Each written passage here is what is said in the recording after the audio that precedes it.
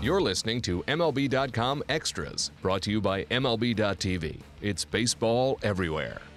We're in the final stages of spring training, which is good news for anyone who actually wants to see a regular season game. I'm Alyson Footer from MLB.com, here to talk about the Red Sox with Ian Browne, my good friend and our long-tenured beat writer for RedSox.com. Ian, let's talk about Pablo Sandoval. So news coming out that he's going to be out a few days. What happened that caused that, and how long do you think he'll be out? Yeah, Pablo made actually a great play the other day in Jupiter, diving play on a backhand and tweaked his back. So it's going to be at least a couple days, and it just creates an interesting storyline because as it was, Travis Shaw had already been sort of gaining ground on Sandoval, to be the starting third baseman. There's a real full-fledged competition going on here, and now you have a week left in camp, and Sandoval's hurt. So now Shaw, who has just had a great camp, he's hitting something like 450. Now he has a chance to, gain even more ground on Sandoval, perhaps steal that job, which nobody could have guessed when spring training started. Wow. So I didn't realize that there was going to be some competition over there. And as far as starting the regular season on time, I guess we're a little far away from knowing how this is all going to unfold. Yeah, it sounds like, we asked Farrell, is this a DL situation for Sandoval? And he said at this time, no.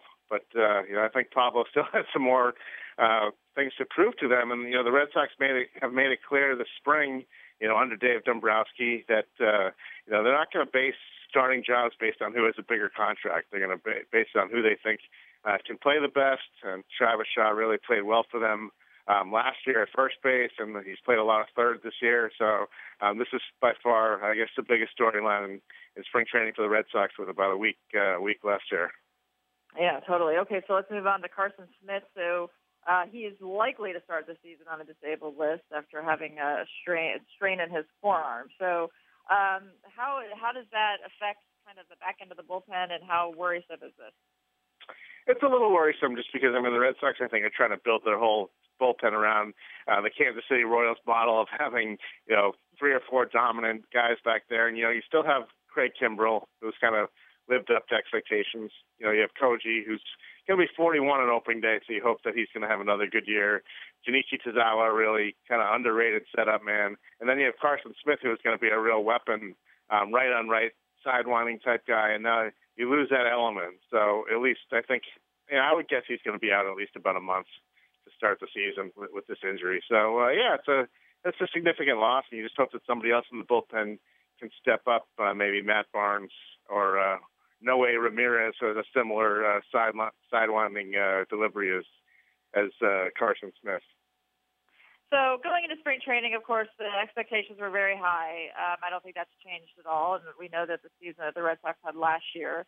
But a lot of people are picking them to, go far into October this year, as a matter of fact. So just observing this team on an everyday basis and seeing how things have progressed and watching the rotation kind of get, ready for the season. How do you feel how do you feel they are right now heading into the season? Do you think they feel pretty good about how things have gone? Yeah, Alyson. For the most part, anytime you have David Price at the top of your rotation, you're going to feel a lot better than you did last year. When you have Craig Kimbrell kind of fronting your bullpen, you're going to feel a lot better. But look, this team has questions that need to be answered before you can see if they're going to be that real playoff team. And is there going to be that depth in the rotation you need after David Price? Is Clay Buchholz going to be able to stay healthy? Will Rick Porcello bounce back from the year he had last year? Can Joe Kelly finally, do it over a full season? Where last year he was so bad in the first couple weeks of the season, he wound up back in the minor leagues, and then he had a great finish to the year. So they need more consistency for him. The biggest injury in camp really was Eduardo Rodriguez, because this guy won 10 games as a rookie last year. I think a lot of people thought that maybe he could emerge into their number 2 starter. So they're really going to have to pick up that void that he's left. He's probably, I would say he'll be back sometime around May 1st. And you just hope that the bigger story is that when he does come back, how is he going to pitch? Is he going to be completely healthy and kind of give you that year that he thought he was going to give you? So I'd say the rotation after Price is probably the biggest concern about the team right now. Okay, so I want to end this on just touching on the send-off for David Ortiz. There's already one planned for spring training, which is it's a very lovely gesture and very nice. So are you prepared for – I find this whole thing fascinating because when Derek Jeter retired, I found myself, and his first series was in Houston, where he has no history at all, other than playing like maybe 2 interleague series his entire career there. And they had this like big thing for him, and they gave him some cowboy boots that had pinstripes, and I don't know, some golf subscription. It was a little over the top, and I thought it would have been much nicer if maybe everyone could just make a donation to his foundation and call it a day and do something good. So my question is, do you have any feel for like what's going to happen as Ortiz goes through the league and has his farewell tour, and are you prepared for what's coming?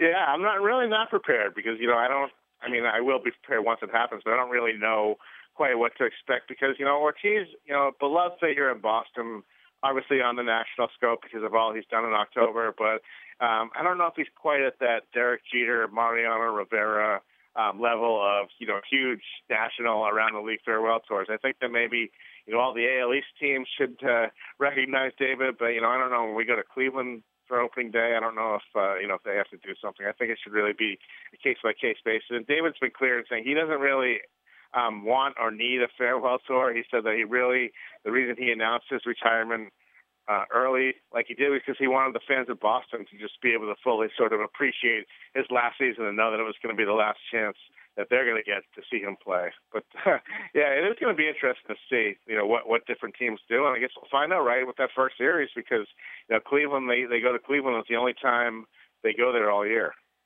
Yeah, it just feels like, I don't know, like you said, I mean, the teams that he's played against a lot, it's understandable, but it almost seems like teams are now trying to outdo each other with like how over the top they can get with their gifts. And I don't know. Guys who make $100 million in their career, I don't know that they need gifts on top of that, but who am I to judge? So, Ian, thank you so much. Good luck the rest of the spring. All right, you too. Thanks, Alyson. MLB.tv Premium, the #1 live streaming sports service, is celebrating 13 years. Watch every out-of-market regular season game live or on demand in true HD. Real-time highlights, live look-ins, pitch tracking widget, and more. MLB.tv Premium includes a free At-Bat 15 subscription. Watch live baseball on over 400 mobile and connected devices. Watch at home, in the office, or on the go, every night, on every device. Blackout and other restrictions apply. Visit MLB.tv for details.